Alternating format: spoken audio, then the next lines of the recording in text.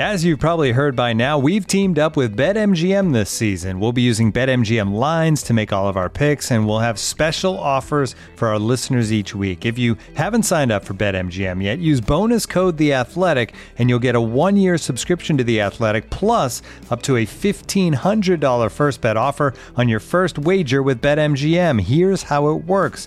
Download the BetMGM app and sign up using bonus code The Athletic.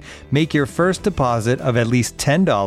Place your first bet on any game and claim your voucher for a 1-year subscription to The Athletic. See BetMGM.com for terms. U.S. promotional offers not available in D.C., Mississippi, New York, Nevada, Ontario, or Puerto Rico. Gambling problem? Call 1-800-GAMBLER. Available in the U.S. Call 877-8-HOPE-NY or text HOPE-NY 467-369 in New York. Call 1-800-NEXT-STEP in Arizona. 1-800-327-5050 in Massachusetts. 1-800-BETS-OFF in Iowa. 1-800-270-7117 for confidential help in Michigan. 1-800-981-0023 in Puerto Rico. First bet offer for new customers only in partnership with Kansas Crossing Casino and Hotel.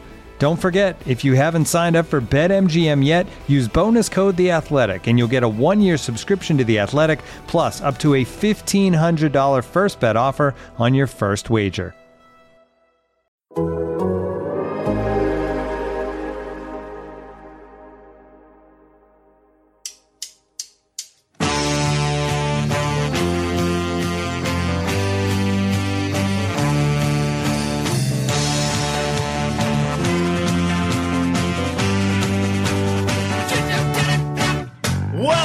Total Soccer Show Weekend Review. It was a weekend where MLS returned and the newest franchise got burned, where Liverpool won the Carabao in a game that finished 0-0 somehow, and Kepa's penalty is still rising right now, where Bielsa sat on his bucket at Leeds for the final time, and a man named Marsh now sits at the front of the line, where the Serie A title race kept tightening, Man United is still frightening, and the skies above the Camp Nou are brightening. My name's Ryan Bailey. I am fresh back from a trip that paid tribute to my favourite order at Olive Garden, a tour of Italy. And joining me today is a man who's missed me like Kepa misses from 12 yards, Taylor Rockwell. Hello. Hello, I have missed you. I've been worried about you. I know that you do go Olive Garden, Starbucks, Hard Rock Cafe. Those are your 3 food groups. So I was concerned how this trip was going to go, but it seems like you survived. Were you able to find nutrition and sustenance? Yeah, Milan has the only Starbucks in Italy, so I was delighted. I went there every day. That was wonderful. Have you ever ordered a tour of Italy at Olive Garden, Taylor? I honestly cannot remember. I mean, probably not. I feel like I was pretty basic when I was going to Olive Garden, which is saying something. Covers all of the meat groups. It's wonderful. I recommend it. The meat groups. Oh, by the way, I've got to call you Big T for the rest of the episode. Is that okay? Yeah, that was a new one. That was a new Twitter nickname. Thanks for that, Twitter. I've had many. Big T is a new one. Excellent stuff. And joining us here, Taylor, is a man who's pouring out some of his breakfast iron brew this morning for Marcelo Bielsa's translator, Graham Ruthven. You're missing him already, aren't you? I will miss him, and it's a shame that that I still don't know his name.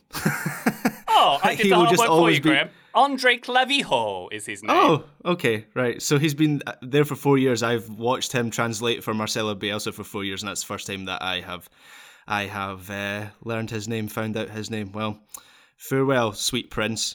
I mean, I presume he's not dying. He's still going to be around. I'm hoping maybe he gets another job in the Premier League, but he was one of my favourite things about the Premier League for a long time. I think he might follow Bielsa, depending on where he goes, of course. He may not have need for an English translator where he ends up next, but you'd hope he travels with him and is vehemently disagreed with upon every translation he gives, which is basically his USP, Graham. Yeah, I mean, I hope Bielsa is kind to him, because I suspect maybe he's not so kind to him, and that he just has kind of, he just gets dressed down when the cameras aren't on him. Well, he's not kind to him during press conferences. That's certainly the case, Graham. Joining us to complete our lineup, of course, is a man who will never put an egg on his pizza, Joe Lowry. Hello. Yeah, I just don't get it, guys. I hear you when you say breakfast pizza, Twitter. I hear you. Ryan, I've seen it. I've seen the pictures. I just can't get on board with scrambled egg, which is the initial picture that Tom Bogert posted. Scrambled egg on a pizza. It just feels wrong to me. I mean, breakfast pizza Twitter is a Twitter I never knew existed until this weekend, but I'm glad I do know it. And you had a big objection to it. I weighed it in, Joe, and suggested I've been in Florence earlier, last week, in fact, and the Florentine pizza, which literally has a giant fried egg in the middle. Yay? Nay? Nay, for sure. I'm not a big fried egg guy. If the yolk is if the yolk is runny, it's not for me. That's sort of my motto. Graham, I loved your tweet in response to Ryan, just saying, "Oh, they found out you were British and we're like, we should put a fried egg on there." That feels about right. Also, two other things. Ryan, your intro made me feel like my dad was reading me a fairy tale, and it was beautiful. I don't know, just great work. And Graham saying that his favorite thing about basically soccer is someone that he doesn't even know the name of is also just perfectly Graham. So I'm a big fan of everything that's happened. I also so far. thought he was talking about Bielsa for a moment, and Yeah, I me was too. very Me too. confused because that did not seem genuine to me. Joe, I'm really excited to find out that your mantra is, if the egg is runny, it's not for me. That's good to know. I didn't know that was an official policy you had. I'll also finally add, breakfast pizza, if you remove the sauce, does that help, Joe? Because you don't have the tomato sauce with it. Yeah, it's fine. Like, this is a fine food. I'm sure it's okay. I just don't get why I would choose to combine those things. I don't really want to be chewing through a piece of scrambled egg before I hit crust. Those textures to me feel so different Joe, and do you almost not eat unpleasant. Eggs on toast? It's I eggs on toast, have man. before, but I don't know, man. Taylor, maybe this is just a mental hang-up. Maybe someone needs to force feed me a breakfast pizza. I have never Which one of you is going to do seen- it? Which one of you? I'll do it. It's going to be Ryan. Yeah, I knew it. I've never Ryan's seen a gonna Mama breakfast Bird you pizza. that pizza. That's how it works. But I've now looked at Tom Bogart's picture, and that looks dreadful. That Even looks for absolutely Graham. terrible. If Graham thinks it looks dreadful, can you even right. imagine? Don't rely on Graham for food opinions, Joe. Come on. All right, I'm going to Yeah, Twitter. that's true. I'll be That's back with better y'all than shortly. that. You're better than that. I will say, Joe, we should move on to soccer at some point, but I'm with you. If the yolk is runny, it's not going in my tummy either. I like scrambled eggs. Oh, that's a better... I'm changing my motto to that one. Just the rhyme in there made it work. Poached eggs. Poached eggs have runny centres. They're good. None of you like poached eggs, no? On a Benedict, maybe? No, egg not going to Benedict. happen. Not going to happen. All right. We should probably talk about the soccer. There was an awful lot that happened this weekend, plenty in MLS, plenty across Europe as well. But there are some more pressing matters we should probably cover at the top of this episode, gents. Soccer and politics, not supposed to mix. FIFA and UEFA do have rules about this kind of thing. I remember back in the 90s, I don't know if you remember this, Graham, Robbie Fowler getting a fine because he wore a T-shirt supporting the Liverpool dock workers. So, you know, that was the attitude back then. But now we know politics and soccer are inextricably linked. And it's been shown over the weekend in response to the Russian invasion of Ukraine. Clubs from all around the world showing messages of support for the people of Ukraine, from messages on screens at stadiums to players and fans holding tributes. We had some big news on the international stage as well. This is a moving story. This is the details as we have them at the moment. Sweden, Poland and the Czechs have all vowed to boycott Russia in playing them in World Cup qualifiers or otherwise. England have made a similar statement. France, Wales and Denmark have all made statements saying they will not play Russia at any given avenue at this time. FIFA have ordered Russia not to play under their flag, similar to how they've been treated by the IOC in the Olympics, of course. And I'm going to read a quote here. Under a series of initial measures agreed by the FIFA Council on Sunday, next month's World Cup playoff between Russia and Poland will go ahead, but at a neutral venue with no spectators. Russia will also be forced to go by the name the Football Union of Russia, the RFU. FIFA said they'll be willing to consider further actions, including expulsion from the World Cup, should the situation not be improving rapidly. Taylor, we are not a political show, but this is big sports news for us. It's big world news, of course. This is a disappointing reaction from FIFA, not quite reading the room.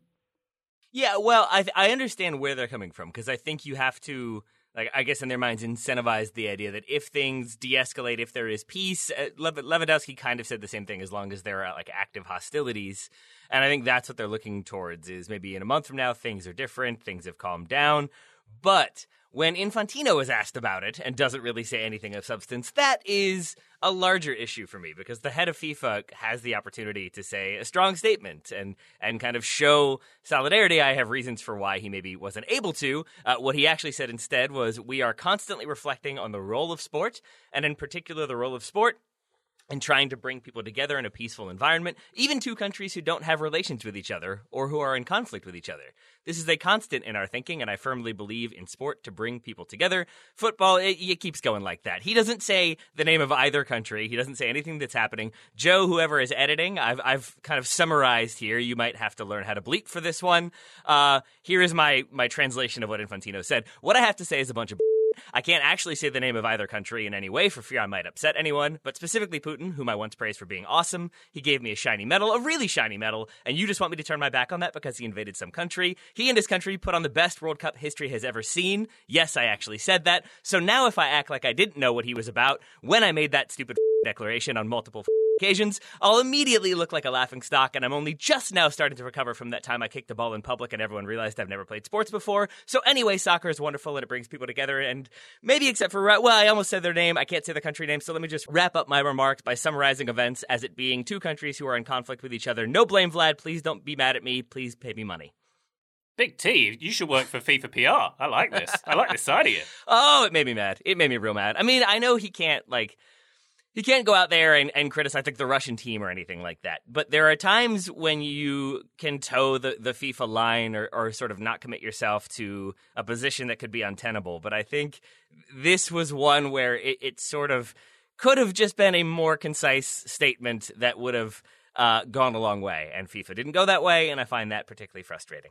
Yeah, others have made some slightly bigger moves than FIFA. Schalke have terminated their partnership with Gazprom, the state-sponsored natural gas supplier, very much against their own interests. They had an 8-figure sponsorship deal, which they have now abandoned. It would appear as of Monday's news. Schalke fans crashed their website trying to buy the shirt without the sponsor on it, though. That should help things. I'm assuming Graham was making that traffic a little bit worse on Schalke's website. The Champions League is also reportedly trying to end its sponsorship deal with the aforementioned Gazprom as well, and as we probably know by this point, has moved the Champions League final from St. Petersburg. The other big news we should probably cover here is Chelsea, who made a couple of statements over the weekend. On Saturday, Roman Abramovich announced that he was handing stewardship and care of Chelsea to the club's foundation trustees, but will remain as owner. Those trustees, they're headed by the New Yorker Bruce Buck, the club's chairman. Other trustees are Emma Hayes, the Chelsea women's manager, Piara Power, the executive director of the anti-racism organisation FAIR, Paul Ramos, Chelsea's director of finance, the sports lawyer John Devine, Sebastian Coe, the president of World Athletics, a former Olympian. Weird. He's on that trust, yeah. And Hugh Robertson, the chairman of British Olympics and a former MP and sports minister. Footballing decisions, including transfers, contracts, and the future of the manager Thomas Tuchel, will be responsibility of Marina Granovskaya and the technical and performance director Petr Cech as well. Graham, the statement was light on detail, but the timing of this announcement of handing over stewardship, given Abramovich's links to the Kremlin, the sanctions that are being placed on Russians outside of Russia and in the UK, doesn't feel entirely coincidental. No, and I think it was deliberately vague on details. We were all discussing on Twitter and amongst ourselves when that statement came out. What does this actually mean? And as I say, I think that was a deliberate ploy. Abramovich, I think it's fair to say, fears sanctions, which could then result in Chelsea ending up out of his control, and he's trying to preempt that with I guess what's a symbolic move to try and distance Chelsea from himself. And today he's reportedly in Belarus acting as part of the negotiation team in the talks between Ukraine and Russia. So it seems that he's very close. I mean, we knew this already. It's well documented. He is a close associate of Putin, but he seems to be closer than ever, given that he is right at the epicenter of this war, this invasion. Yeah, he's a peace broker now, but he did deny having any closeness to Putin or Russia, or having done anything to merit being sanctioned. So a little bit of a mental gymnastics there, Taylor. Yeah, knowing Roman Abramovich's history, is there a chance he's also there to buy Andrei Shevchenko? Because I feel like he's done that before, so maybe he's there for the negotiations, but then also just wants to see if Shevchenko's available. Well, Shevchenko lives in London, so he's headed in the wrong direction. Chelsea also made a statement on Sunday. The situation in Ukraine is horrific and devastating. Chelsea FC's thoughts are with everyone in Ukraine. Everyone at the club is praying for peace. Didn't mention Russia in their statement at all there. Chelsea joined Liverpool at the start of the League Cup final, showing a display of solidarity with Ukraine. We saw this at a few other games. We saw this at Manchester United, for example, as well. Questions about the appropriateness of Chelsea doing this, considering where their wages come from, have been raised. So a few more mental contortions having to be done there. Taylor, anything more you want to say on this, or should we park the politics for now and head to the soccer? Just that I'm glad that like the footballing world has responded the way it has, and I think there have been some strong stances, some stances that I would have liked to be stronger, but then just some like organic reaction. Have you all seen the video of Yaremchuk subbing on? Yeah. And the whole stadium applauding him, and he clearly is trying to hold it together and loses it a little bit at the end, and just those moments, that to me is one of the main reasons why we love this sport, is just because it does bring together. It is a second language, and you can see that on display here. I wish that we didn't have to start off in such a bleak way, but at the same time, I think a lot of the world is focused on what's going on in Ukraine right now. So I think we can address that when it's relevant, and then talk about soccer and try to keep spirits up and lifted and all that good stuff, including Leeds fans. Leeds, I hope that this episode doesn't make you too depressed by the end. Hopefully not. Hopefully, they'll always have the memories of the bucket and the translator, and thus so on. Taylor, just a quick one on that Yaremchuk video. We had a discussion last week about how old and soft we've both become. Did you cry before Yaremchuk or after? Because mine was about the same time. About the same time. I was right. I was like already right there. I think I'm just waking up. I was already like a little bit emotional because I had already been reading other things. And then that did make me cry. The news that Zelensky did the voice translation or the dubbing for Paddington in the Ukrainian version, that brought me back to happiness. That's what I needed. And he won Dancing with the Stars. Yeah, that makes me sad again. Oh, I'm so sorry. At least you're on an even keel of somewhat, though, Taylor. Yeah, exactly. From the Zelensky news. Let's move from that to Major League Soccer, back for a 27th season with a 28th team in the mixer. More on them shortly. Why don't we start off with perhaps one of the best performances of the weekend, Joe Lowry. LAFC 3, Colorado 0. Carlos Vela getting a hat-trick there. A good reminder of why he's probably the best player in the league. Man, he was on it on Saturday, right, guys? I mean, he was everything that LAFC want him to be. He was everything that LAFC need him to be.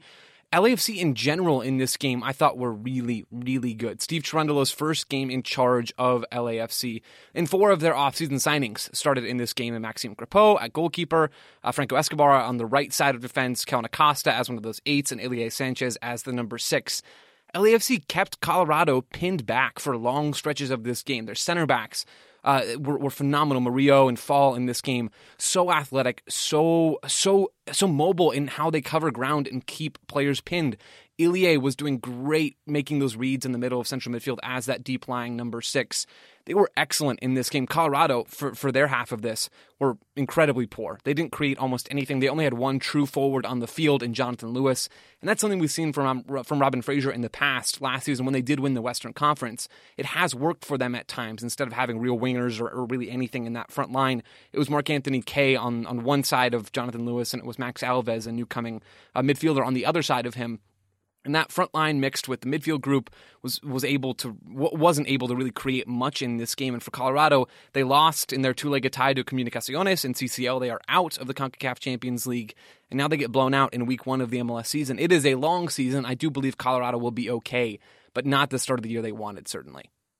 Graham, did you catch this one? I did, and Carlos Vela, I'm already regretting not putting him down as my MVP tip. Ryan Gauld is going to have to hit a new level altogether for that one to come through for me. But yeah, I echo everything Joe said. I was very impressed with what LAFC did. They pressed well, which led to the penalty kick for the first goal. I thought Acosta as the 8 rather than as the 6. Obviously, that was a big question about him coming into the season, where he's going to play. I thought he worked well as the 8. There was a lot to like about what they did in the first game. Graham, one reason why you might have not wanted to have him shortlisted for MVP is the thing that we talked about, Vela's contract being up on June 30th. Yeah.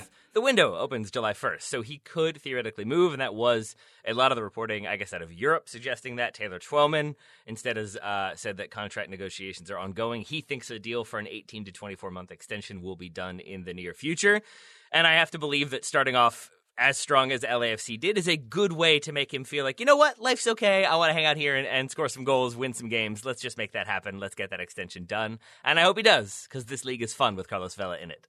It is indeed. We had a big win for Columbus, a 4-0 win over Vancouver. An even bigger win for Austin, 5-0 at home over Cincinnati. Cincinnati are bottom of the East, Joe. They're not.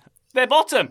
Charlotte 13th. How do you like that? Huh? Tom Bogert was right about his pizza and his choices and league predictions. Man, Tom's getting a lot of runtime on this show. I'm here for it. Shipping those 5 goals was awful for Cincinnati. Alec Kahn, they bring in a new goalkeeper over the offseason who's had success in USL, success in MLS. He certainly did not fix it in this opening game. I think I think Austin had 5 shots on target and all 5 found the back of the net. I believe that's correct. There's, again, plenty of season left. We should avoid overreacting for good reasons or for bad reasons. But Cincinnati, their press was exposed multiple times by Austin. They pressed in the final third more than almost any other team in MLS in week 1. The press was exposed. They were poor in individual defensive moments. This was a tough one for Cincinnati. Hey, Joe, really quick. Sorry, I have a stats question for you because I'm still kind of confused by the analytics. 5 shots, 5 goals. Is that bad? Yeah, no, that's bad. And to be fair, there were more than 5 cool. shots for Austin. I guess that's being fair to Austin more than it is for Cincinnati. But only a handful of them ended up on target, and a lot of those found the back of the net. Man City do that on occasion, don't they? Didn't they do that last week? They had like 6 shots and 5 goals or something. Ridiculous. It's actually 5 shots and 6 goals somehow. They're just that good. Well, I'll tell you who else was good. The Red Bulls, a nice 3-1 win at San Jose for them. Graham, Inter Miami 0, Chicago 0, a debut for the Power Cube. Yeah, and this was the game, the first game that I watched all the way through. It was Sky Sports' first live game of the new season because, well, David Beckham, I guess, in the UK, and it wasn't exactly the carnival of chaos that I hoped it might be. Shaqiri was. I was keeping an eye on him because of my slight fascination with the Power Cube. There were some decent long-range efforts, but there wasn't all that much else, to be honest. And I think he needs to sharpen up a little bit. He looked a little bit rusty in some of his touches and some of his attacking output. I thought Gonzalo Higuain looked lively throughout. Taylor Rockwell's doppelganger. We've talked in the previews about how he's maybe going to do more of the playmaking for Inter Miami, and that certainly panned out in this performance. I think the concern is that he faded as the match went on, just because he doesn't necessarily have the fitness to perform that role for 90 minutes. So that's a bit of a challenge for Inter Miami. But from the performance of these two teams, it was very much the case that these are two sides that are a work in progress at the early stage of this season, and so not a great deal of quality in the attacking third from either of them. Graham, am I being harsh? Does the Power Cube have an extra little power chin growing there? He's always been like, he's just bulking up for turning that into muscle mass in the summer. That's what that is. The chin is the hardest place to add mass. Exactly. Exactly. That's what they say. That's what they say. Sunday night, Taylor, we had a marquee match. LA Galaxy against MLS Cup champs NYCFC. Chicharito getting the winner for the Galaxy in the 90th minute, Taylor. He did indeed, and it was dramatic, and it was exciting. It was a marquee matchup in terms of the names and the cities. I don't think it was the sharpest of games. I do think it was a good insight into NYCFC. Will still be very good. LA Galaxy, if they can get Chicharito scoring goals, will also be good. But I think one thing I feel like I came away from this game thinking is that however this year goes for Julian Araujo and Raheem Edwards, the two fullbacks for the Galaxy, is how this season will go for the Galaxy. Those two, Araujo in particular, were getting so much instruction from Greg Vanney throughout this game. You could hear it on the mic when they cut to him every time. He was coaching them on positioning and where they needed to be on goal kicks versus throw-ins versus set pieces. There was just so much instruction to those two.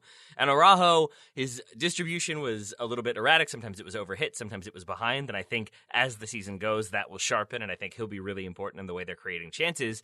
But then Edwards stayed sharp and stayed physical and stayed feisty throughout this whole game. He's the one that wins the loose ball back and then plays it into Chicharito.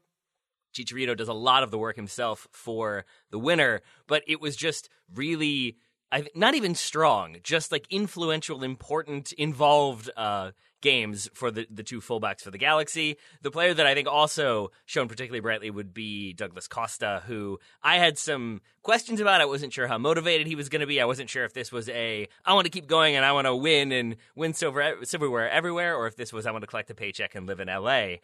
And on the basis of this game, he is there to play. He looked so comfortable and confident and just tidy. He was a very tidy player in this game, and I think will make LA Galaxy that much better. Yeah, they were bigging him up a lot on the broadcast, and rightly so. It was a decent performance from him, Taylor. On Sunday, also, Atlanta beat Kansas 3-1. 17-year-old homegrown player Caleb Wiley got the third goal in his MLS debut for Atlanta there. And Nashville began their adventure in the West with a big old win, 1-0 in the rain in Seattle. Speaking of that area of the country, perhaps the most entertaining game of the weekend, Graham. Portland 2, New England 2. Sebastian Legler making his New England Revolution debut and marking it with a goal, I should say, but not the best goal of the day. No, as you say, this was game of the opening weekend in terms of drama and entertainment, and if only for Yimi Chara's overhead bicycle kick, this was a good one, and I think it's a goal of the season contender right on match day one. It's an incredible finish. Obviously, I think it's a goal like that is always better when it's at home in front of a really big crowd, and obviously in front of the Timbers army there, it just gives it a little bit extra kind of spice. And yes, very much enjoyed that finish and very much enjoyed this match as well. I thought it was a confirmation of what we thought these two teams would be about in the preseason previews. Basically, they're better at the front than they are at the back, but that made for a very entertaining contest 2-2. The Yimi Chara goal was insane, and it is the best finish of this game. Maybe a goal that I almost enjoyed more than that was Dairon Aspria's goal in the 60th minute. It's Yimi Chara who plays the ball to Santi Moreno, who then is inside, tucked inside, and he's on his right foot. And he plays this beautiful slipped ball in behind for Dairon Asprilla, who scores.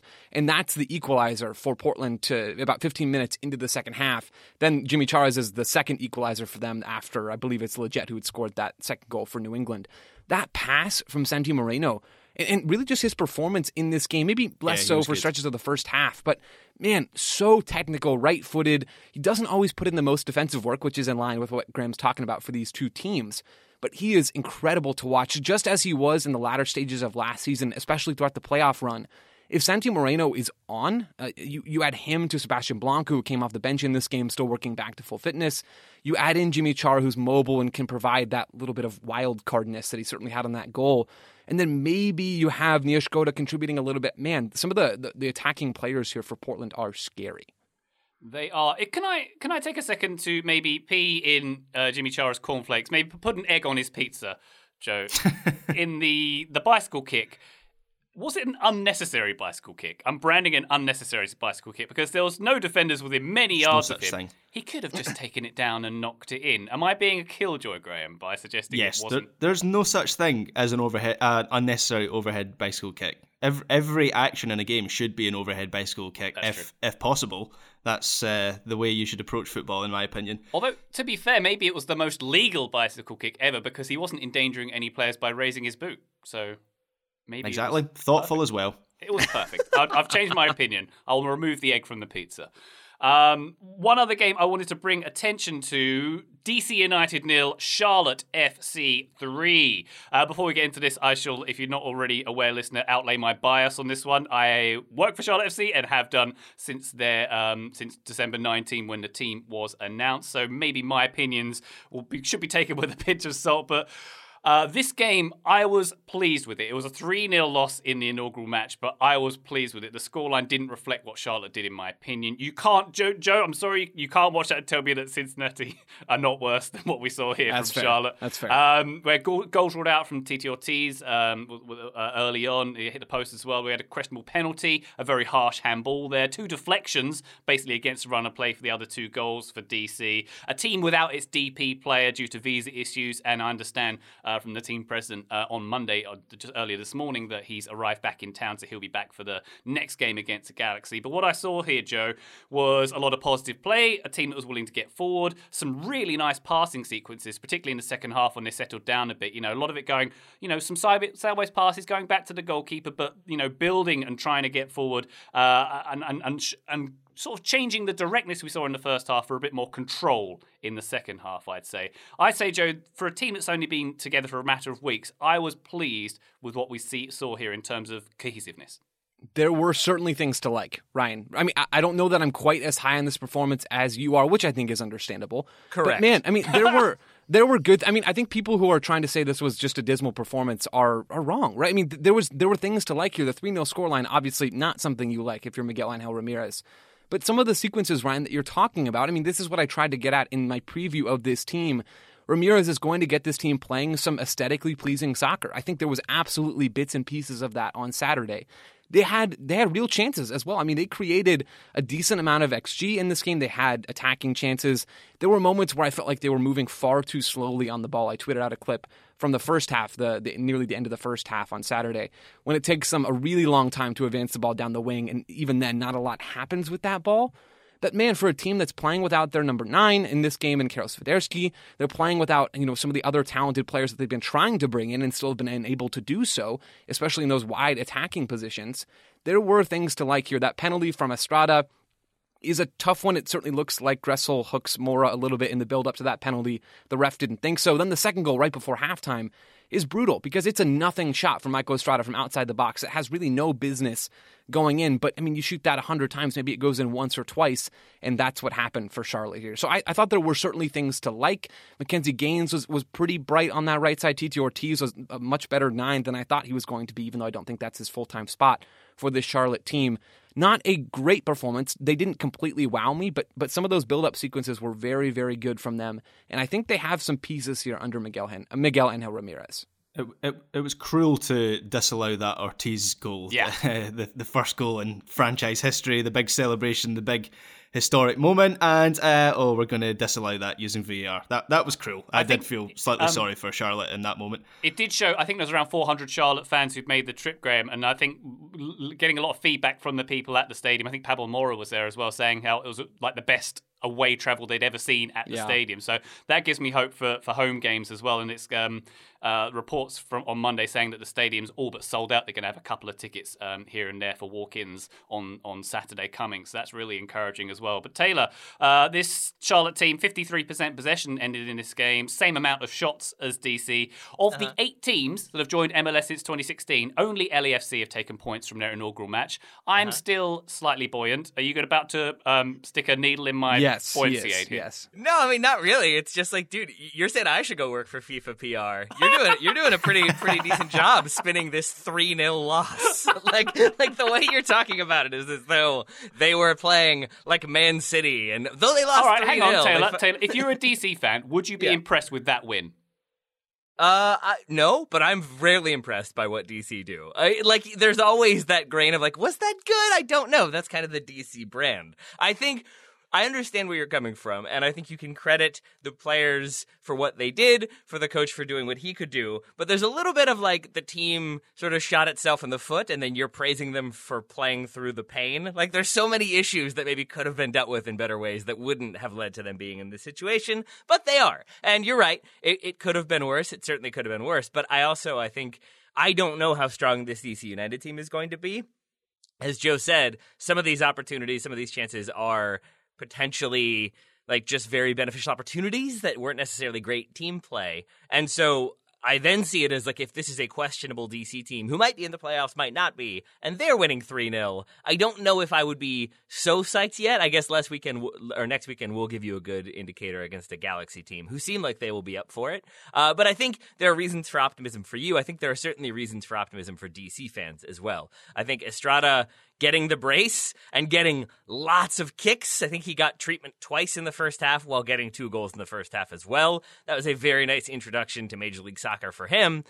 And for me, seeing how Brad Smith and Andy Najar just power that DC United team. Andy Najar, in the lead up to the goal, I think stops like 5 different Charlotte clearances. He wins everything. He fights for everything. He's all over the place. Brad Smith has that same engine. I think he starts the move that leads to that second goal, and I thought was really involved in the attack. Very good defensively. I think those two are going to be so important to what DC want to do. I'm all about fullbacks this weekend, it seems. Yeah. Joe, I'm wondering if Ramirez is going to be a manager who's going to surprise us this season. I mean... hear me out on my point. I mean, no, it's just that everything I've just said about DC, you're like, let's talk about if Charlotte's manager is going to win Coach of the Year. We're not here to PR DC, okay, Taylor? We're here to talk about Charlotte FC. No, I'm joking. But I want to make my point about Ramirez here, because they're the new team, Taylor. They're the new team in this league. I'd like to say a few things about it. We know about his system, Joe, about possession, about patient build-up, about this attack and release with pace, elements of Spanish tiki-taka, bit of Ranieri's, Leicester, and so on and so forth. But we've seen several different formations throughout preseason. It was a 3-4-2-1, I think, in this one, same as DC. There were players here starting I was surprised that I didn't think would start. Christian Fuchs, for example, I wasn't sure he was going to play a lot. He was captain, and he was one of the classiest Yeah, players he was on the good. field here. He was helping out at the back a lot. That was one of the negative sides I saw for Charlotte was they got stuck trying to get out the back quite a lot. But he had a few headers on goal as well. He was useful going forward. Loads of decent long balls. They had Chris Heggart and Ben Bender, the kids out of college who played in this one. Sergio Ruiz, who I thought would be the star of this team, didn't come off the bench. Brant Bronico, the Chicago Fireman, got a start instead, and he was great. I actually texted him yesterday. He was a bit gutted. He gave away the handball for the penalty, but I think that was unwarranted. But hey, once again, I'm very, very biased. But to get back to my original question, Joe, it seems like Ramirez is going to throw some curveballs through this season. Maybe not necessarily because he has a choice at points. I think a lot of the curveballs we might see from Ramirez will be shape related, right? This 5-4-1, whatever you want to call it. You said a 3-4-2-1. It is that in certain phases. It is a 5-4-1 in other phases. This, to my knowledge, wasn't the shape that Miguel and Ramirez was trying to play. I'm just going to say MAR from now on, MAR. That's what I'm going to do. I don't think this was the shape that he was looking to play in game one, in match day one. But because of some of the challenges that they had in preseason, I think adding a little bit of extra defensive presence helps this team get more stable. And I know that's a silly thing to say after losing 3-0, but again, those goals are fluky, and I don't know that we're always going to see those find the back of the net. So I think we'll see some more 5-4-1. I think we'll see some 4-3-3 at certain points this season. This roster is not done either. I would be very surprised if there wasn't some more movement before the end of this season. So yeah, I mean, there's going to be curveballs. The one thing that I do think will remain the same is a lot of the principles of play that Charlotte's trying to use, and you detailed those pretty well in the intro to that question, Ryan. So I enjoyed, again, things that I saw from the Charlotte team. I don't always enjoy the fact that there's an infinite number, seemingly, of teams in Major League Soccer, but it's always fun when a new one comes into the league that we get to digest and try to learn more about, and that's what we're in the process of doing right now with Charlotte FC. Indeed, yeah. And LA Galaxy coming up in Charlotte next weekend, and then the weekend after that, Atlanta away. So a baptism of fire for Charlotte, certainly with those next two games coming up. I'm going to be at both of them, actually. And just to get a bit sentimental about it, as I say, I lived in Charlotte for 10 years. I'm going to live there again. It's my favourite place in the world. I am absolutely delighted it has a team, and it really is. This team resonates with me. I know they're not going to set the league light necessarily, but the most important thing, and the thing they've said all along, and people like Steve Walsh, who works with the team as a scout, who was the guy who discovered half the Leicester team that won the league, his main thing is they want this team to be competitive. And from what I saw in that game, Graham, they were competitive.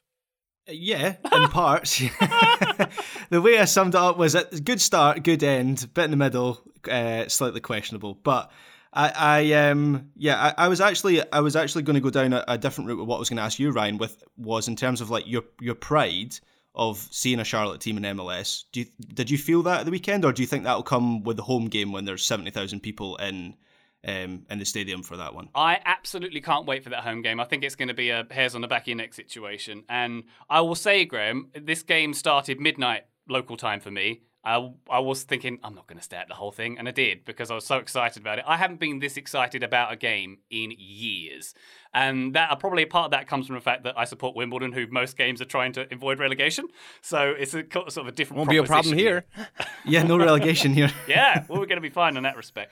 But yeah, I do feel the pride in it, and I've been quite close to this team, as I say, and I'm, I think it's a really good thing, and I'm sounding cheesy in PR, but it's good for the community in Charlotte as well, because they've wanted a team for a very long time in MLS. So I'm very, very happy about that as well. Before we park MLS, guys, you did some excellent season predictions. Taylor, have you wanted to revise any of your preseason predictions based on week one? This is the way too early revision question. I mean, I feel like I was mildly optimistic about things with Cincinnati, so yeah, not feeling great about that one. But, Vasquez can still score some goals. It doesn't mean that things are totally bleak. Overall, I'm feeling okay. No horrific ones so far. We'll see how long I continue to feel like that. Joseph? Yeah, I'm feeling good, guys. I'm scrolling through my predictions right now, and I did this again earlier this morning. I like a lot of what I did here. I reserve the right to change now that we're doing this, I guess, throughout this season. I reserve the right to change them at any point, but for now, I'm staying put. Even that Eastern Conference finishing? Okay. Yeah, well, we can talk about that later. Graham, how about you?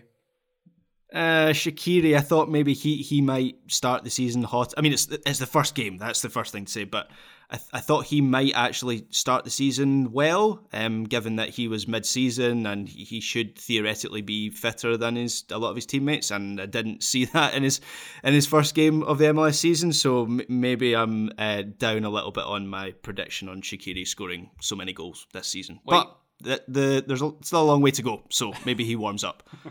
There is indeed. I'll tell you, why don't we check back on your predictions every single week so we can see the rise and fall of them, gents? That'll be fun for everybody. Please not. Can I add one more thing as well? But I know we've gone so long without going to a break. I just want to say, maybe this is my bias here and what I usually watch. I thought this was a great opening weekend for MLS. I thought the games were really, really good, compelling, if not always of the highest quality, which is something that I think MLS should be shooting for. If they're not going to have the most talent in the world, make these games entertaining.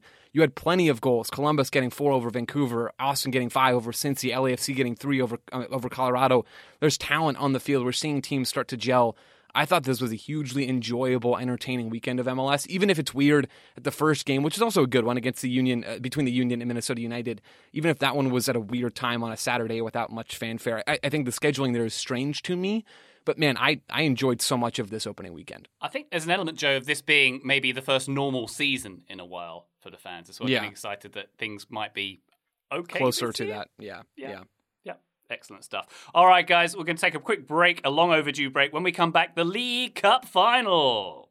Looking for an assist with your credit card, but can't get a hold of anyone? Luckily, with 24/7 US-based live customer service from Discover, everyone has the option to talk to a real person anytime, day or night. Yep, you heard that right. You can talk to a real human in customer service at any time. Sounds like a real game changer if you ask us. Make the right call and get the service you deserve with Discover. Limitations apply. See terms at discover.com/creditcard.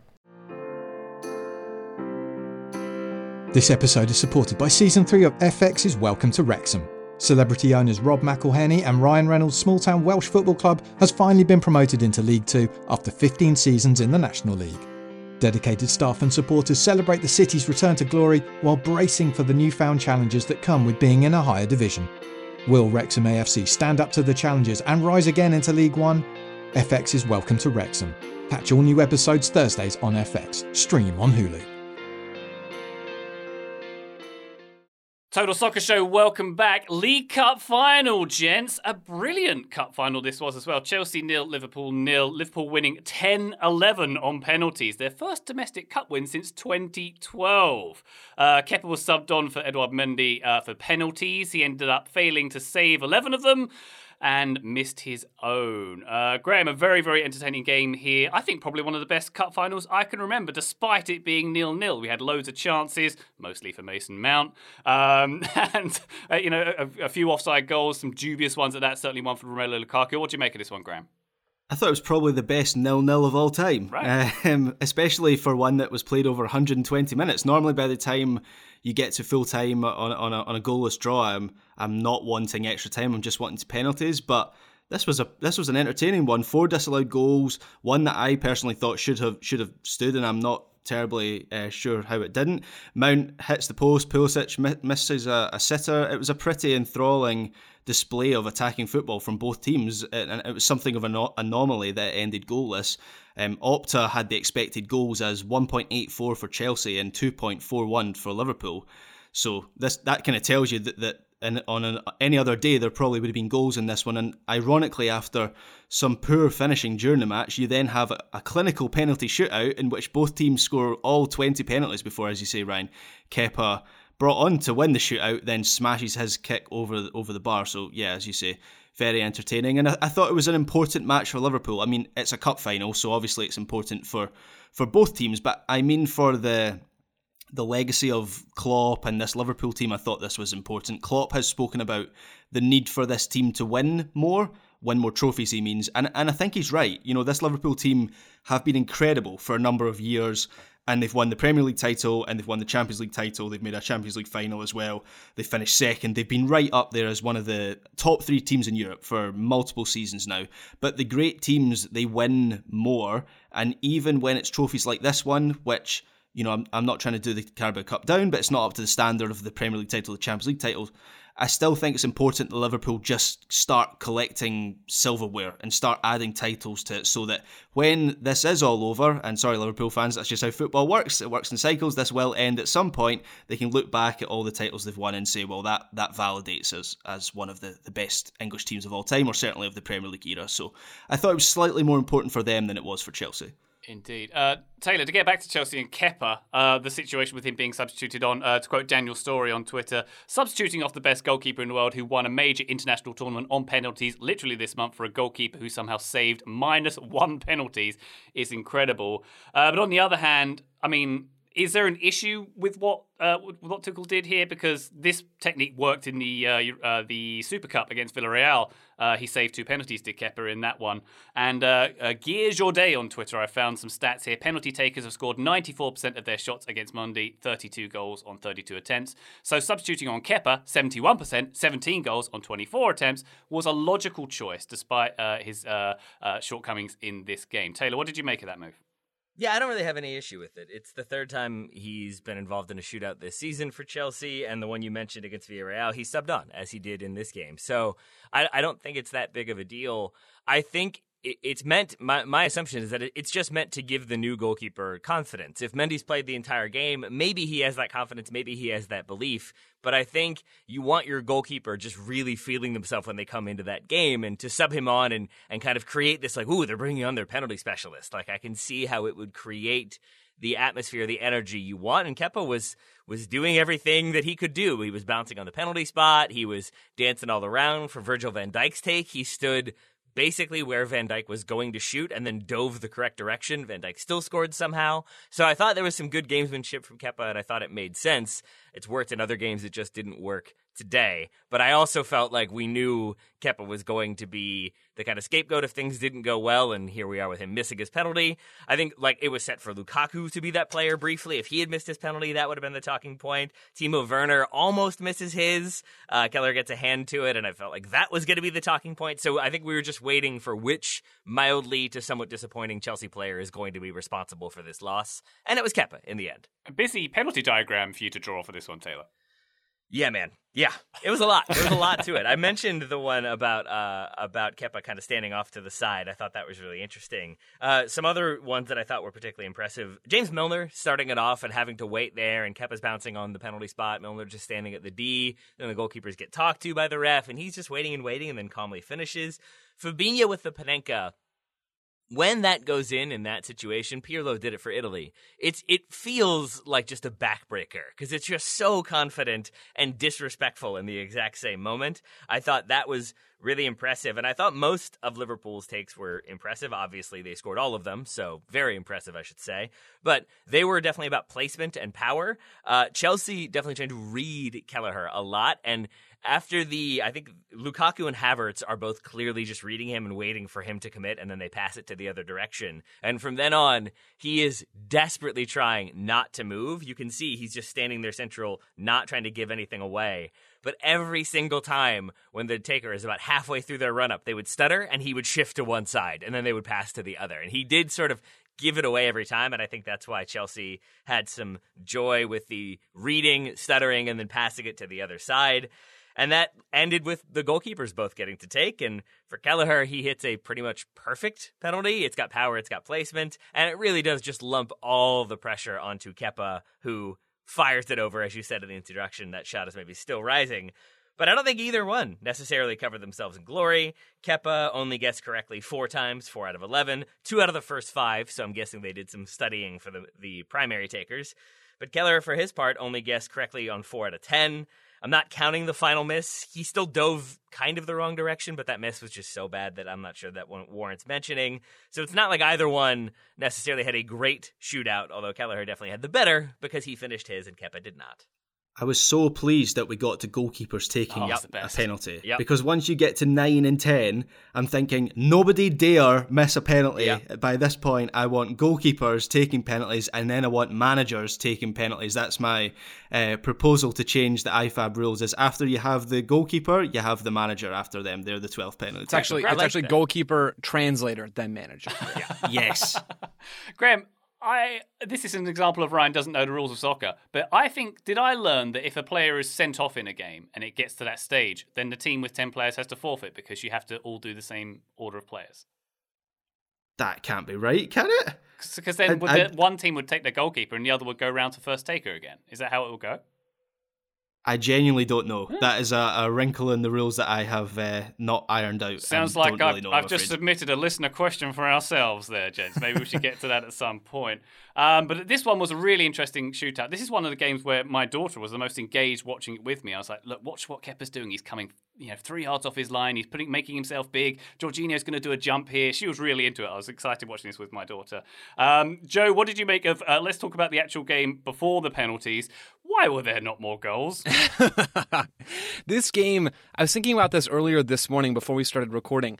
This game had that unique combination of so many goals being called back, so narrow offside or rule infractions. I mean, you think about the Van Dijk screen that Liverpool nearly score off of. That's ruled back. That goal's ruled back because he's in an offside position when he has that impactful action. But it had those goals being disallowed, and it also had a lot of shots that were just extremely close to going in but didn't. And I know that's not a profound statement, but a lot of times you'll have players shooting from good shooting positions that shots will naturally go wide of the target or naturally will be easily saved by the opposing goalkeeper. Those are things that happen to every professional player. They happen to Messi, they happen to whoever at some point. But man, this game had shots hitting off the bar, shots hitting off the wood. I mean, this had almost everything but the ball being in the back of the net. Good quality chances. Chelsea, I thought, were really dangerous in attacking transition for Liverpool. Christian Pulisic, again, I thought had a good performance. It's good to see him rounding back into form for club and ideally for the U.S. men's national team that will translate at the end of March. But he was really, really good. Mason Mount was driving the ball forward. Kai Havertz was a pretty decent attacking outlet. And then you get some good stuff out of Lukaku and Werner when they come off the bench later on in this game. For Liverpool's side of things, man, every time I watch Luis Diaz, I really enjoy watching him. He starts on the left wing for Jurgen Klopp in this game. Sadio Mane and Mo Salah round out that front three. Not too shabby at all in this game for Liverpool. They controlled most of the possession. They used their number 8s, Keita and Henderson, at least at the start of this one, to press up against Chelsea's double pivot of Kante and Kovacic. They were able to discourage those players, at least at times, from having the ball, and they had chances. I mean, Naby Keita long shot. Sadio Mane follows, and Mendy makes a great double save in the 31st minute. Salah gets in behind in the 64th. There's a goal called off, as I already mentioned. Van Dijk has a great header in the 91st minute that's saved by Mendy. There's so many chances in this game. You don't see this game play out many times where it stays 0-0, but that's exactly what happened. And I would argue that it almost made this thing more entertaining because of how darn good that penalty kick shootout was. If somebody had scored, we wouldn't have gotten that. Indeed. Graham, Joe mentioned Luis Diaz there. He was brilliant, and he has been brilliant for Liverpool so far. How does you explain him settling so well into his Liverpool team when other players seem to need a bedding in period? He's just gone in like lightning there, hasn't he? He has, and I can't believe how quickly he has settled. I think it's a sign of the good work Liverpool do on the recruitment side. You mentioned some players take a little bit of time to settle into that team. Fabinho is maybe. Andy Robertson took a little bit of time actually to get used to that team, but that was right at the start of the kind of Klopp era, or not at the start, but it was still the early stages of the Klopp era. So maybe that structure is just so well formed now that they're just adding players that can hit the ground running. Last season, obviously, Diogo Jota hit the ground running in a similar way as well. And Diaz was just so good in this game. I really liked the partnership between him and Mane, and I think that opens up some interesting possibilities for Liverpool, having those two. Sometimes Diaz is on the left and Mane's to the centre. Sometimes Mane is drifting out to the left to be with Diaz, and they were sometimes in tandem going at Trevor Chalobah, who Liverpool seemed to identify as the weak link in that Chelsea back line. Yeah, so sometimes those two were over on the left, and Salah had so much space. Sometimes Diaz is in the centre and Mane's out left. It just adds to the sense that Liverpool have this fluid front line that is difficult to track and difficult for opposition defenders to keep an eye on. And if you look at their front line now, it used to be the case that kind of throwing this to the Premier League title race, which is obviously still developing this season, but it used to be the case that City, one of their advantages over Liverpool was their strength and depth in those attacking areas.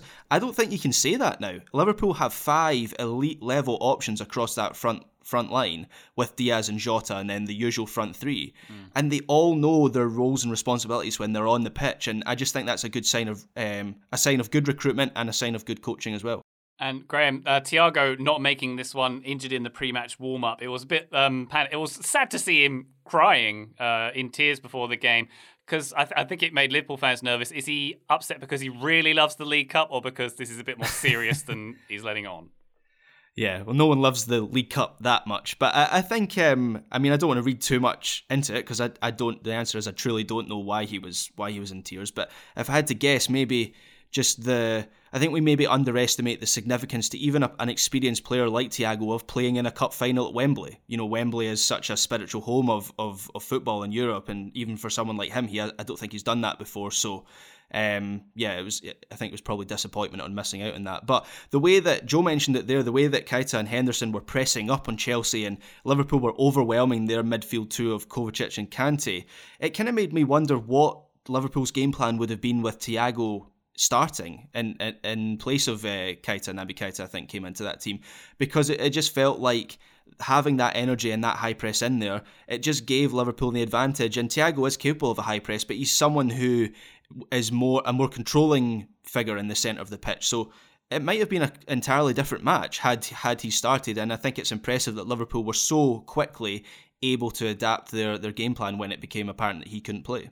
Taylor, a quick note on the officiating in this game. Was it heavy-handed? What do you think of Lukaku's the VAR decision that went against him that seemed very, very tight?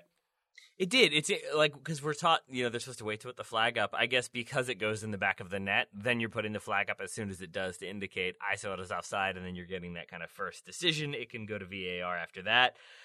So I think that's a good example of one where I thought, oh, that seems really weird. That seems like they got it wrong. And then you think about it, you watch the replays, and it slowly makes a little bit more sense. Graham, was the one that you were still confused by the Liverpool disallowed goal? No, it was the Lukaku one, actually. Okay. I'll explain why I have an issue with that one. So I understand that there's a perspective issue in terms of the camera. So there's one angle in particular that you look at Lukaku, and I can't remember who the Liverpool defender is. Is it Van Dijk? I can't remember who it is, but it looks like Lukaku's just well onside. His feet are certainly behind the Liverpool defenders. But then you've got to factor in perspective. Then you've got to factor in where his arm is.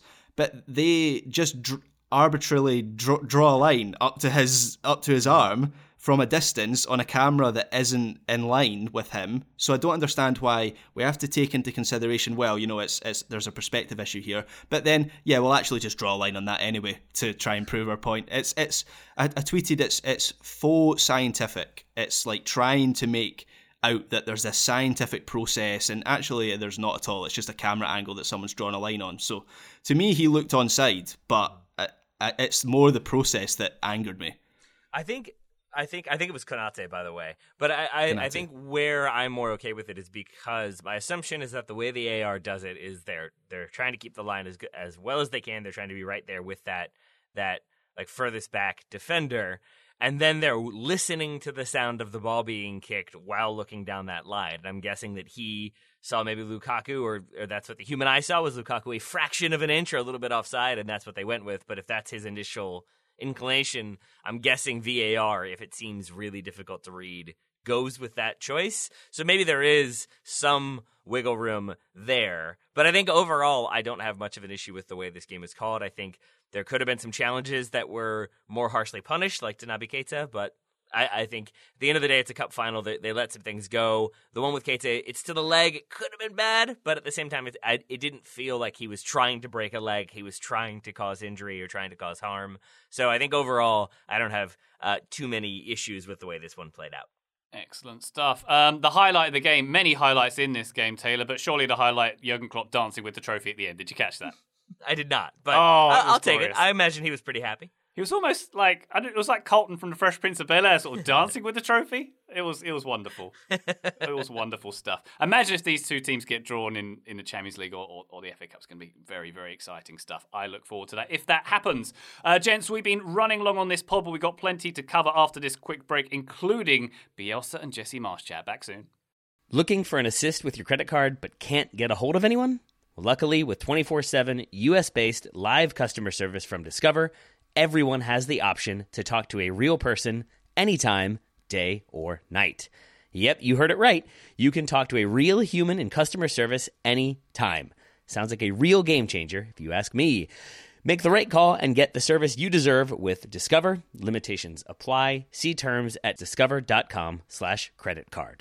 This episode is brought to you by Michelob Ultra, the official beer sponsor of the NBA. Want to get closer to the game than ever before? Michelob Ultra Courtside is giving fans the chance to win exclusive NBA prizes and experiences like official gear, courtside seats to an NBA game, and more. Head over to MichelobUltra.com/courtside to learn more.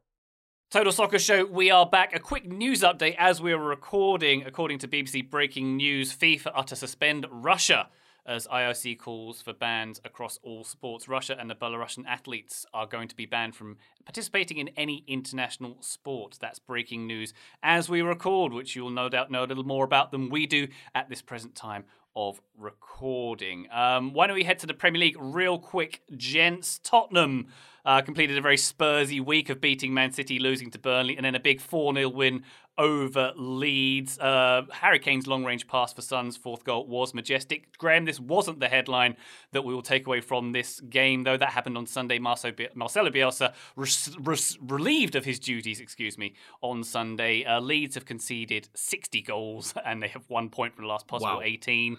Yeah, not great, huh?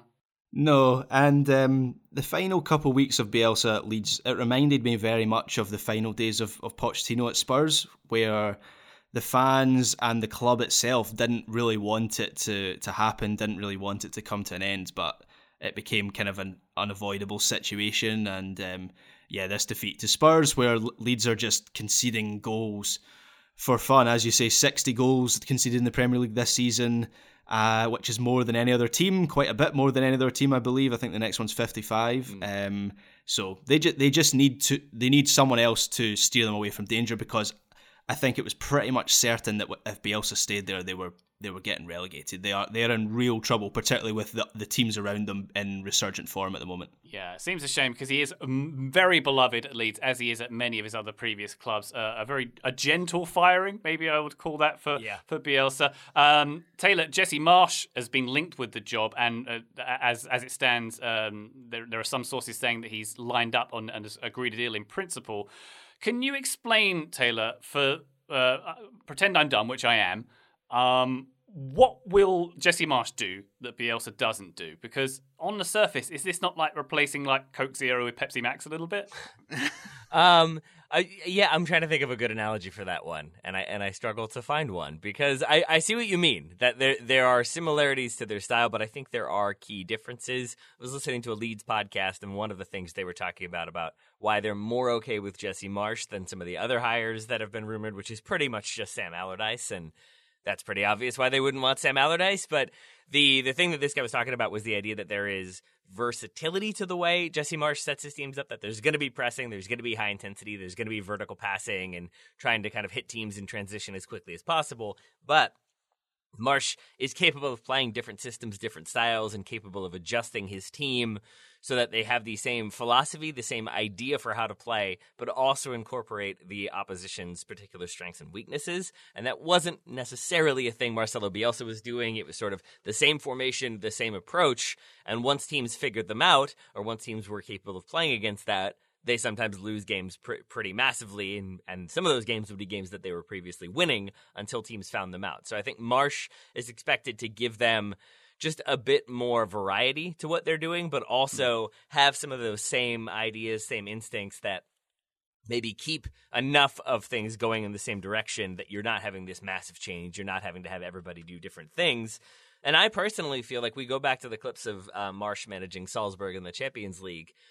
Bielsa is a incredibly respected manager, a beloved manager, but I think for players he can be really challenging. He doesn't seem to be the most friendly. He's very standoffish. I think he's one of those managers that feels like the locker room is the player's realm and he's not meant to be in there involving himself. And I do wonder if in a relegation fight, a person like Jesse Marsch, who is going to be that sort of team leader, the high energy guy, if that will make a difference. I think I agree with everything Graham said that it feels weird to be talking about this because I really like Marcelo Bielsa. I liked him at Leeds.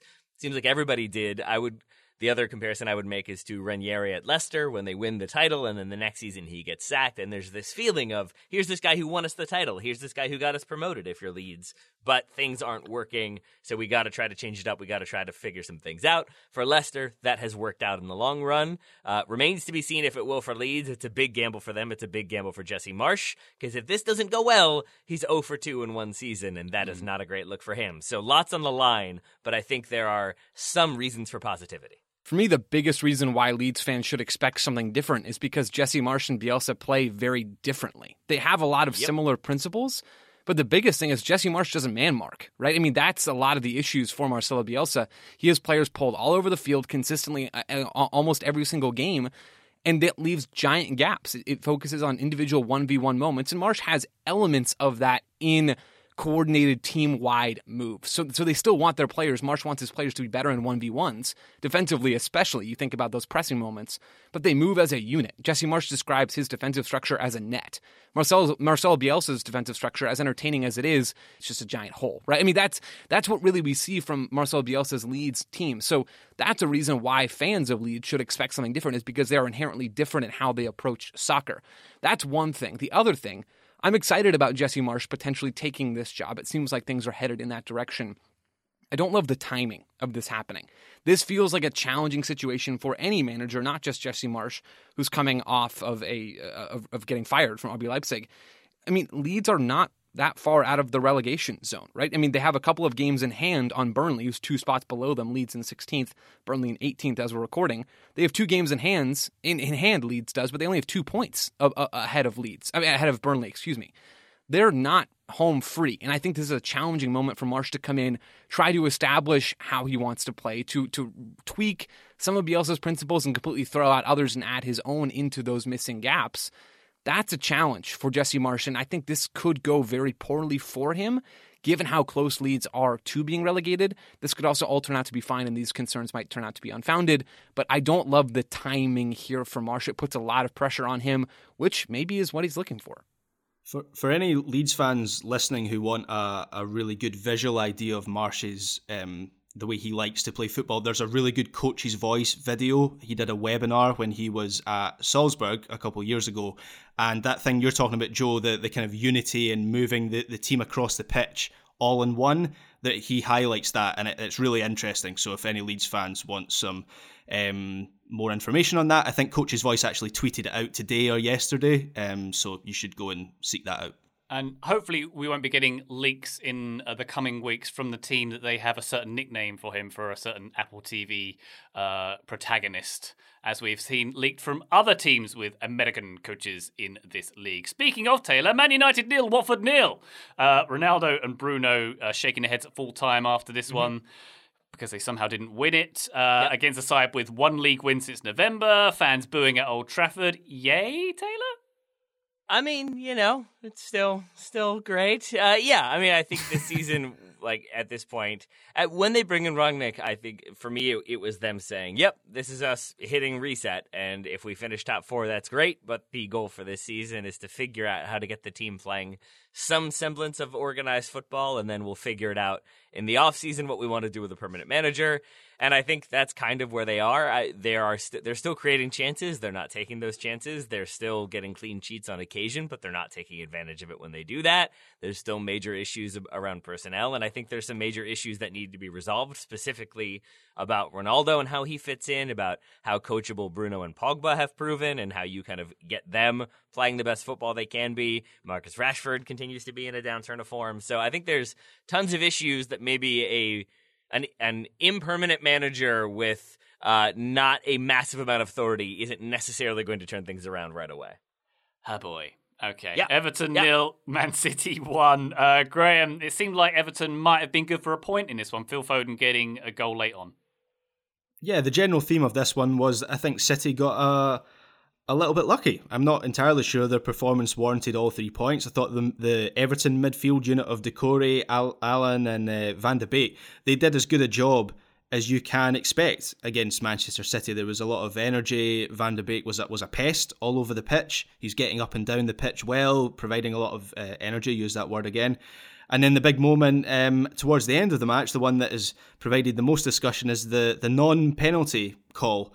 And I don't know. I'm not terribly interested in the kind of was it a penalty or not discussion, but I do think IFAB has created a real mess with this distinction of handball and that not handball and the line on the t-shirt, and it's kind of ridiculous at this point. I think most people accepted this one probably should have been a penalty. So all in all, City getting a little bit fortunate. Elsewhere in the Premier League, Christian Eriksen returning to the field 9 months after cardiac arrest at Euro 2020, that's what it was. So he made a substitute appearance at Brentford as they lost 2-0 to Newcastle. Brighton were beaten 2-0 by Villa. Matty Cash scoring and got booked for showing a t-shirt showing support for Ukraine by referee John Brooks. Not in the spirit of things of the weekend, I would suggest. Let's quickly rattle through to finish off some of the other results from around the continent, starting with the Bundesliga. The sky's still blue, water's still wet, and Bayern Munich is still top of the Bundesliga with a 1-0 win over Eintracht Frankfurt via Leroy Sané.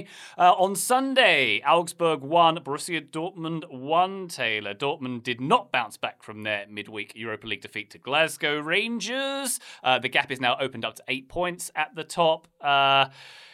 Ricardo Pepi playing in this one, Taylor, though, coming off after 58 minutes. Yeah, he did. I was sad to see that. I was sad that after he came off is when Augsburg scored.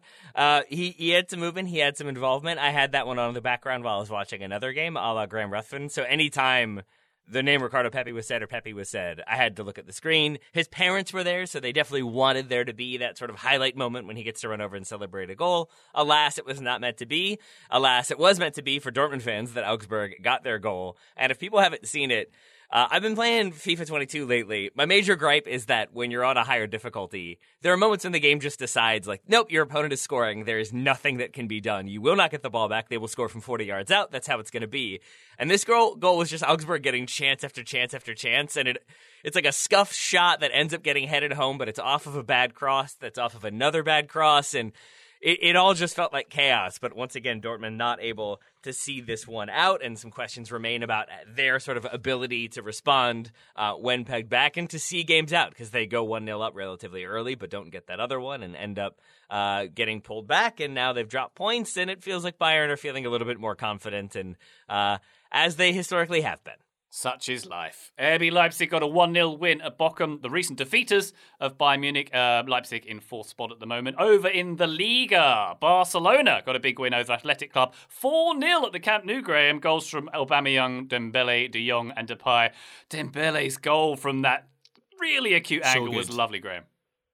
It was, and it was great because just moments before then, when he was subbed on, the Camp Nou was whistling him, and they're not very happy with him at the moment because he's been painted as the bad guy with these contract negotiations that aren't really going anywhere. And then a few minutes later, he does that, and then I think he also gets an assist as well for a goal later on. But yeah, it was an impressive performance, and generally just an impressive performance from Barcelona. I am starting to get to the point of thinking that Barcelona might be good again. They've scored 19 goals in their last 6 games, and when you consider that initially under Xavi the problem was goals and attacking output, for him to have solved that so quickly, I think is pretty encouraging. And they have Dembele, Memphis and Luuk de Jong to come off the bench, and then Adama, Aubameyang, who's got 4 goals in 4 games, and then Adama Traore on the right side. Ferran Torres, Adama Traore and Aubameyang. That was the starting 3 up front. They got options. They got depth all of a sudden. They do indeed. And speaking of teams with a question mark over whether they're good now, Atletico Madrid, a 2-0 win, a home win over Celta. Renan Lodi with both the goals there. Are we allowed to say they're good again now, Graham? Not yet. It's a bit early for them still. I think everyone is important for them given the situation they've managed to get themselves into. But as you say, Renan Lodi, he played at left wing in this game, which is a new one. Obviously, he plays left wing back, so maybe not that much difference. But he played out and out left wing in this match and scores 2 goals. And maybe that is his best position. Maybe he's a bit of a Yannick Carrasco in that he's been playing the wrong position all his career. Jeffrey Kondogbia, also very good in this midfield after a pretty good showing against Man United. So Simeone is, I think he's starting to look to different players, or at the very least he's looking to players to give him something different. Kondogbia gets 2 assists in this game and that's not normally his game. So I think Atleti's season needed that. They needed something different, and Simeone is finding that with some of his options, some of his players. Second place Sevilla beat bitter rivals Real Betis in the Seville derby 2-1. They closed the gap at the top to 6 points. Real Madrid, they remain top with a 1-0 win over Rayo Vallecano. Who else but Karim Benzema getting the goal in that one. Finally, a quick look at Serie A. The best title race in Europe, Napoli have gone top of the pile. They got a 2-1 win at Lazio, goals from Insigne and Fabian Ruiz. In the 94th minute, that last goal coming, Graham. A pretty dramatic finish there. Yeah, and the way that Napoli celebrated that goal, the whole squad ran over to, I presume there was a contingent of away fans in the corner of the Olimpico, and it kind of made me realise how nuts Naples is going to go if they go on and win the whole thing. Obviously, they've not won it for decades, I think, since the days of Maradona, I think. They haven't won it since then. So in this match, I kind of decided that I'd quite like Napoli to win the whole thing. I've decided. Sorry, the 2 Milan clubs and Juventus. That is, I'm waving that flag from now until the end of the season. So big result for Napoli. Joe, they fry their pizzas down in Naples. Does that do anything for you? It feels like Graham's thing, to be honest, more than it does mine. Are we sure that's not just Scotland, but in Italy? Oh, goodness me. Sounds good to me. It sounds something to me. Napoli are now on top of proceedings over AC Milan on goal difference. Inter are 2 points behind. There's 2 points separating the top 3 teams after both Milan sides dropped 2 points on Friday night. Milan drawing with Udinese at the same time as Genoa drew with AC Milan. If Inter had won, by the way, all 3 teams at the top would be on 57 points. Juventus in 4th with a 3-2 win at Empoli. A brace from Mr. Vlahovic again, Graham. Yep, and he is very much boosting that team, their chances at the top of Serie A. Has anyone noticed that they are just 7 points off the top and all the other teams up there seem to be dropping points pretty regularly? I don't want to say it's an ominous sign yet, but yeah, Juventus seem to be stronger now than they were in the first half of the season. Vlahovic is a big part of that. I think Moise Kean did well in this game, and I do wonder if Allegri has struck on something there, maybe a strike partnership. He has been using Dybala and Weston McKennie, who's now injured, of course, to try and get bodies around Vlahovic, but actually just putting a strike partner up there seemed to work well. They scored 3 goals in this game, obviously, so yes, things seem to be slowly improving for Juventus, I would say. And good for them. Very finally, Graham, Sassuolo, let's talk about them, a 2-1 win over Fiorentina. The same Sassuolo who beat Inter Milan at the San Siro last week. Are they my new hipster team of choice? They should be, because I to be honest, to give a peek behind the curtain, I just watched this match because it was on at the right time for me and nothing else was on. And I really liked Sassuolo, that front 3, or sorry, it's not front 3, it's 3 parts of the front 4, Berardi, Traore and Raspadori. Raspadori is great, I love him. They're just so dangerous in quick transition. And so that was my surprise, entertaining game of the weekend. It was an enjoyable one. Wonderful stuff and a wonderful place to finish. Graham Ruthven, thank you so much for your weekend reviewing. Thank you, Ryan Bailey. Big T, thanks as always. Thank you, my friend. And Joseph Lowry, keep on pizzaing however you do it. Yeah, let's both stay away from those runny yolks, okay? Agreed, we're agreed. Listener, for now, we'll see you soon. Bye!